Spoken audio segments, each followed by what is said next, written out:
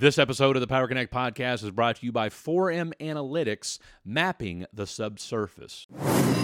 Our mission, like when we're trying to solve the accessibility problem, is getting all this data in one place that will be available to you in a click, right? So there's no more 80 hours, it's more like 80 seconds or less. Welcome into the Power Connect podcast. I'm your host, Fred Davis, episode number 30 of the program, happening today on a Thursday. Glad to have you guys on board as we are each and every episode. And we've got another great one for you slated today.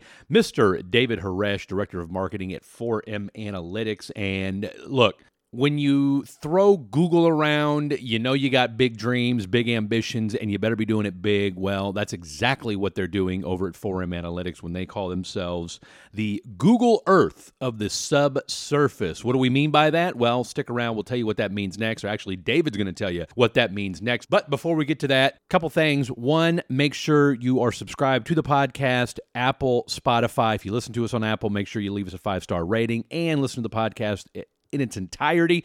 Helps with the algorithm, help with the charts. You know how that whole shtick works. And share it with a friend. We'd be happy if you did. Also, too, you can check us out on the website, thepowerconnect.net, over on LinkedIn, Fred Davis and The Power Connect, and on Twitter, at the Freddie D. Give us a follow. You will be glad that you did. Two great guests coming up next week. Andreas Thorsheim, founder and CEO over at Tovo. They are the leader in rooftop solar, residential rooftop solar over in Europe. Great conversation with him. And Miss Aria McKenna, longtime actress. She's now host of the Green TV program, and the Global Cooling Project is what she's heading up now. So great conversation we've got with her. Looking forward to all of that. And of course, as always, we said, if you want to be a podcast partner, if you want to know more about the show, if you want to get involved with the show, give us a follow, connect with us on LinkedIn, and or you can also shoot us an email, fred@thepowerconnect.net, fred@thepowerconnect.net. All right, let's get right down to today's program. Mr. David Horesh, incredible work they're doing. Again, the Google of the subsurface. What does that mean? I'm glad you asked. Well, first off, they had an incredible background story as to how the whole 4M company started, removing mines over in Israel and over in that area, and of course trying to get that started, get that funded, had to pivot, had to take more of a business approach, if you will. We'll let David explain that whole story, but an absolute tremendous origin story and how that whole thing started. But then once they started getting into the subsurface using satellite technology, how that evolved, and the absolutely Herculean task and effort that they have undergone in getting utility information underground. It's a wonderful story, and I'm telling you right now, for you renewable folks out there and oil and gas, this is definitely a service you're going to want to know more about. So without further ado, please welcome to the program, Director of Marketing from 4M Analytics, Mr. David Horesh. 4M Analytics, we're on a mission to create a global map of subsurface infrastructure. So oil and gas pipelines, water and sewage pipelines, fiber, power, and so on and so on. We're starting with the United States, and in the United States, we're starting with Texas, creating a global digital map of Texas. But actually, the origin story of 4M Analytics actually starts in Israel with three founders that developed a pretty cool technology to clear minefields. A bit about the technology. So we use a combination of satellite imagery, artificial intelligence, public and private records to basically see into the subsurface and create digital maps of what we're seeing in the subsurface. When the founders started the company, so they actually found a way, like they were in the IDF, they were in special forces dealing with clearing explosives. And when they kind of finished their duty, national duty, they kind of said, okay, how are we going to give this world some good, do some good? And they set up companies to clear minefields. And what they actually did was, at the beginning, they started with autonomous tractors and all sorts of sensors and cool GPRs and stuff like that. But then they decided that they wanted to have the ability to clear minefields at scale. So they brought in the element of satellite imagery, and that was a real game changer. And like just proving that they could use satellite imagery remotely with no boots on the ground, locating the exact location of mines and kind of clearing post-conflict regions. That was dramatic. And they had some successful experiments with sort of the Israeli DoD, and then they said, okay, we're going to build a startup and we're going to raise capital. But they didn't manage to do that because nobody wanted to invest in a venture that was going to blow up, so to speak, in their face. So they looked for a different problem. They looked for something that also made sense from a business perspective.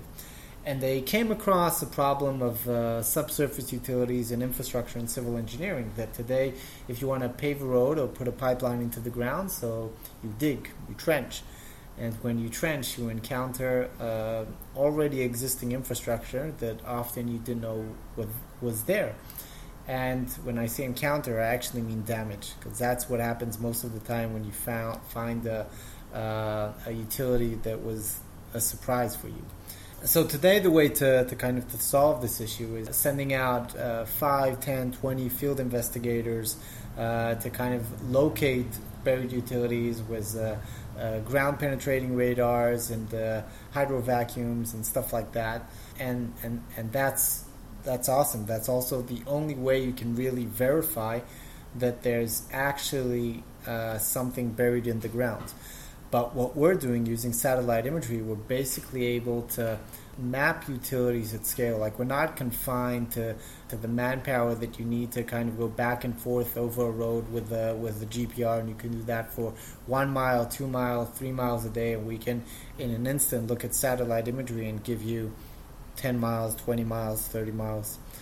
Tell us a little bit about when you made that pivot from going from humanitarian to, okay, now we're going to help companies understand the subsurface, what all is there, because we've got this great technology. What was the first idea to go to the United States versus, let's try this here in Israel, let's try this over in Europe? Why did the U.S. make the most sense to start out there?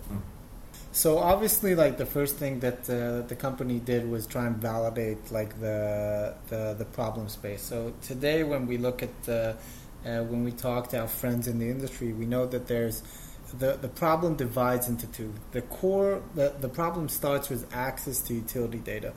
So today, when you want to kind of get your hands on a location of a water pipeline, for example. Best case scenario, it's on a server that's 20 clicks away. Worst case scenario, it's buried it's a hard copy buried in a basement in the outskirts of a town that no one's ever heard of. And even when you get your hands on this utility data, you're not sure if you can trust it, because the contractor made changes while he was building the project itself, because they didn't upload it to whatever platform accurately, because it was drawn on a napkin or a piece of paper, and you're not sure if the exact location on the paper matches the exact location of where you've actually built the pipeline or whatever it is. And this is a problem it's an international problem. Like, this isn't only happening in Israel or Europe or Australia or Canada or the United States. It's happening everywhere. And once we realized that, so from a business perspective, it made sense to go to the United States, because the standards and the SOPs around how to work with subsurface infrastructure is very much evolved, I would say. Like, there's a lot of clarity about what the challenge is and what are the ways to solve it, and it made sense for us to become part of this infrastructure ecosystem that is happening in the U.S. And I'd also add to that at the moment, there's, like, with everything that's happening with the infrastructure bill, there's an infrastructure boom at the moment in the U.S. And I'd say that a big part of that is also happening in Texas, so which is also why we've made a decision to set up headquarters in Austin, Texas. What's been the reception when you go in to these organizations, to these entities, to these companies, and tell them, look, we're going to find this hard-to-get information and make it accessible for everybody? First of all, I think one of the best things about our industry is that everything is built on relationships, and everything is built on sort of a mutual trust. So once we're able to establish that, to make sure that both sides kind of share the same values and are trying to solve the same problems and challenges, it makes it very, very easy to have an open conversation about what we're trying to do. So that's first. But the second thing is look, the value that we're bringing to the table is a bit unprecedented. And I'm saying this because today, when you're a civil engineering firm of 10, 20, 50 people, and you're kind of going out to evaluate a future text dot project or some sort of road expansion, and you're trying to figure out if this is something that you want to take on, is this something that you want to be involved in the design, one of the first things that you do is you evaluate what are the utilities in the area of interest of the project. And today when you do that, this is even before you handed in the proposal, it's before you got the project, this is just when you're still scoping for work. And you need to invest between, like somewhere, so it depends on the project, depends on the firm, but 40, 60, 80 man hours in just gathering this data. And our mission, like when we're trying to solve the accessibility problem, is getting all this data in one place that will be available to you in a click, right? So there's no more 80 hours, it's more like 80 seconds or less. But what's been the biggest challenge in these last few years? Getting your foot in the ground as far as here in Texas, but maybe not necessarily just from a business standpoint, and maybe just from an internal standpoint. When you guys have the growth that you've had, and you're solving such a monstrous problem. So to be honest, like the challenges that we're having as a company, and not so much with relationships and with the industry, because we are, like I said, the industry and Texas in general there is a very warm culture and ecosystem that's very much accepting to new stakeholders in the industry and also to innovation in general. So I think we're not really seeing a challenge. Even more so, I'd say that there's a lot of kind of come be a part of what we're trying to do, be a part of this ecosystem. But the challenges that I said that we're having more on the R&D technology side of things, where there's a reason why this hasn't been done before. There's so many data sources, like we've added to our platform hundreds of thousands of layers of utility data. We've gathered the entire industry together and put it all in one platform. Like that's something that you need hardcore technology to make happen. And there's still things that we need to solve behind the scenes to make this, like I said, to solve the challenges of accessibility and reliability. Like there's still a journey here that we're on. So I'd say that, like, if I need to point at a challenge, I would say it's there. But look, we're making headway. So we're very optimistic. Until now, we've been very much, the way we worked was civil engineering firms or subsurface utility engineering firms or contractors would reach out to us and say, hey guys, look, this is the project that we're working on. Please give us a map of the utilities in this area of interest. And we've done projects like that all over the world, from Israel to Europe to Canada to the States, all across the U.S. But now what we're building, and this is what we're really excited about, is we're building a Google Earth of the subsurface, basically a digital map, a one-stop shop, a repository of utility data that you can basically pick a place on a map and see the subsurface utility data in that location. And some of the feedback that we've gotten from our partners in the industry is that we've taken 12 tabs that are open kind of on your Google Chrome. That one is the Railroad Commission and the other is the Austin GIS platform, and pick the 10 other utility data sources that you use, and we turn these 12 tabs into one. And instead of having 12 different reports of utility data, we're providing one report. And going back to, it's not only about the collecting of utility data that you have, but it's putting it all into one place and that tells one coherent story. I think that's a dramatic thing that we're bringing to the industry. Is there anybody that we haven't mentioned that the audience might be surprised you guys hear from a lot, or you're starting to see buzz from as far as wanting the 4M Google of the subsurface services? We're seeing something really interesting. Look, we've actually been very much focused stakeholders that are involved around transportation projects, so a lot of TxDOT consultants and contractors. But recently we're starting to get a lot of feedback from the stakeholders actually in the renewable space, because we're seeing like a lot of renewable projects all across Texas. And they are also evaluating the subsurface from a utility perspective before when they assess a certain land plot. And we're seeing like a lot of need for what we're doing there, because in the transportation sector, so you have all these standards of subsurface utility engineering, and there's a lot of clarity there. But in renewables, because it's private, so not so much, but they still need to give answers to these questions of what's buried beneath the surface so they don't create any damage. And they're looking for a way that is also scalable, right? Because it's not like this half mile, 1 mile long. It's normally like 1 square mile, 2 square miles, 8 square miles. Like these are places that you need to have the capability to evaluate the subsurface scale. And a lot of times doing this field investigation is just it's needed in some cases, but it's a lot of times not scalable. So which is where our solution can give some interesting value. You mentioned obviously satellite technology is a big part of kind of the core resource that you guys use. Where does that? I mean, we know where that comes from, but I mean, with so many different satellites and with so many different capabilities, tell us a little bit about how that whole, wrangling the right satellites works. And I would imagine that with the constant evolution of satellite technology, that this means that this is only going to get better and better, and that you'll evolve as satellite technology evolves. We have two levels of utility data in our company that we offer. So the first level, and that's the platform that I talked about before, which, by the way, we've just released a wait list before we launched the platform to everyone that basically you can sign up for early access. Maybe we can drop that in the link. But that type of utility data that's on the platform, that's what's called as-built data. So it's very much based on the public and private records that we uploaded to the system.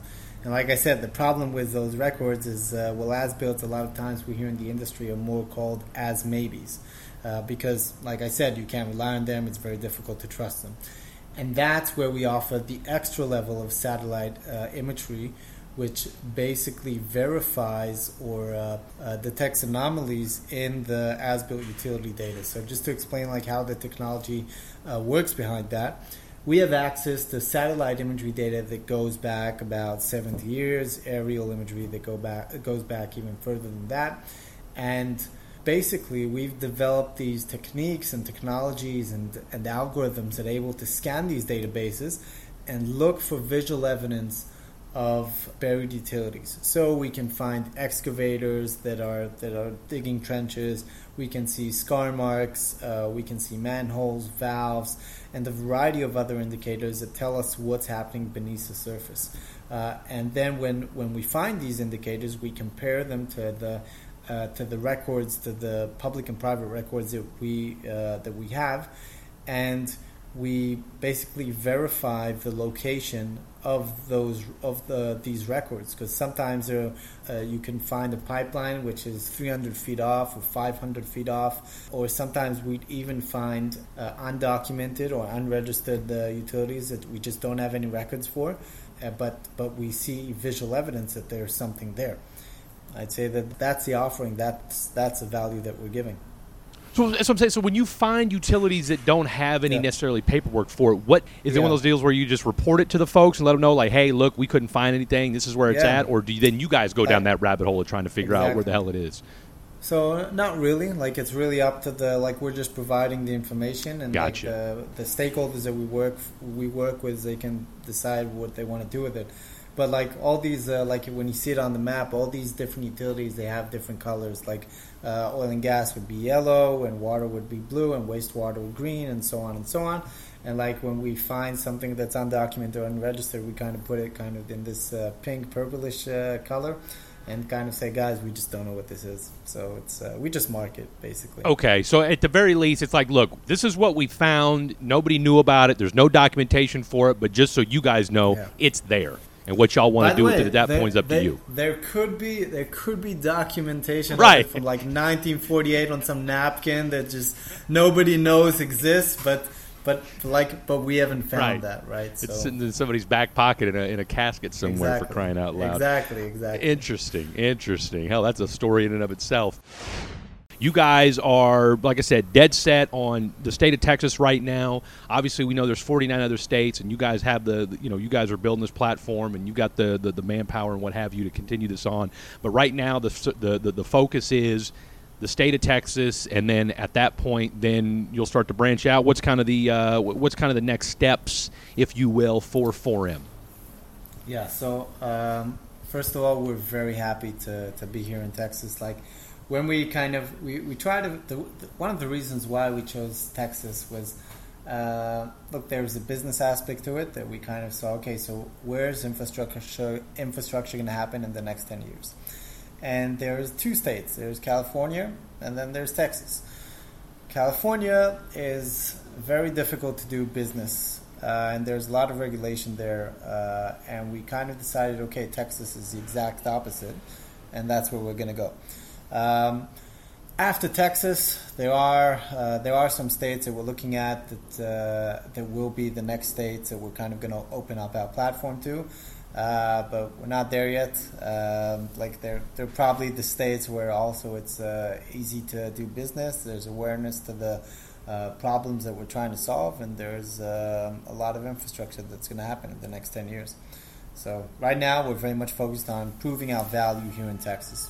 Like making sure that we give value to the infrastructure, civil engineering stakeholders here. Real quick, tell the folks at home where they can find out more about 4M. Yeah, so you can. I guess everyone's on LinkedIn. So LinkedIn, 4M Analytics. It's a good place to find us and reach out to us. And if not LinkedIn, so our website. But I really, really recommend that you go on LinkedIn because we create some funny content. So I hope at least we'll make you laugh.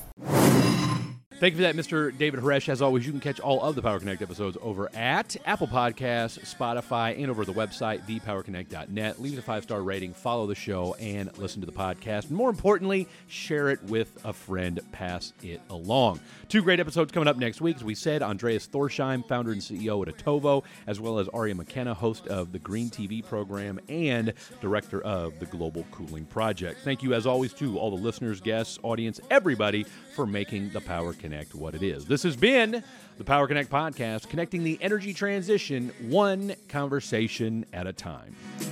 Wake up all the builders, time to build a new land. I know we could do it if we all lend a hand. The only thing we have to do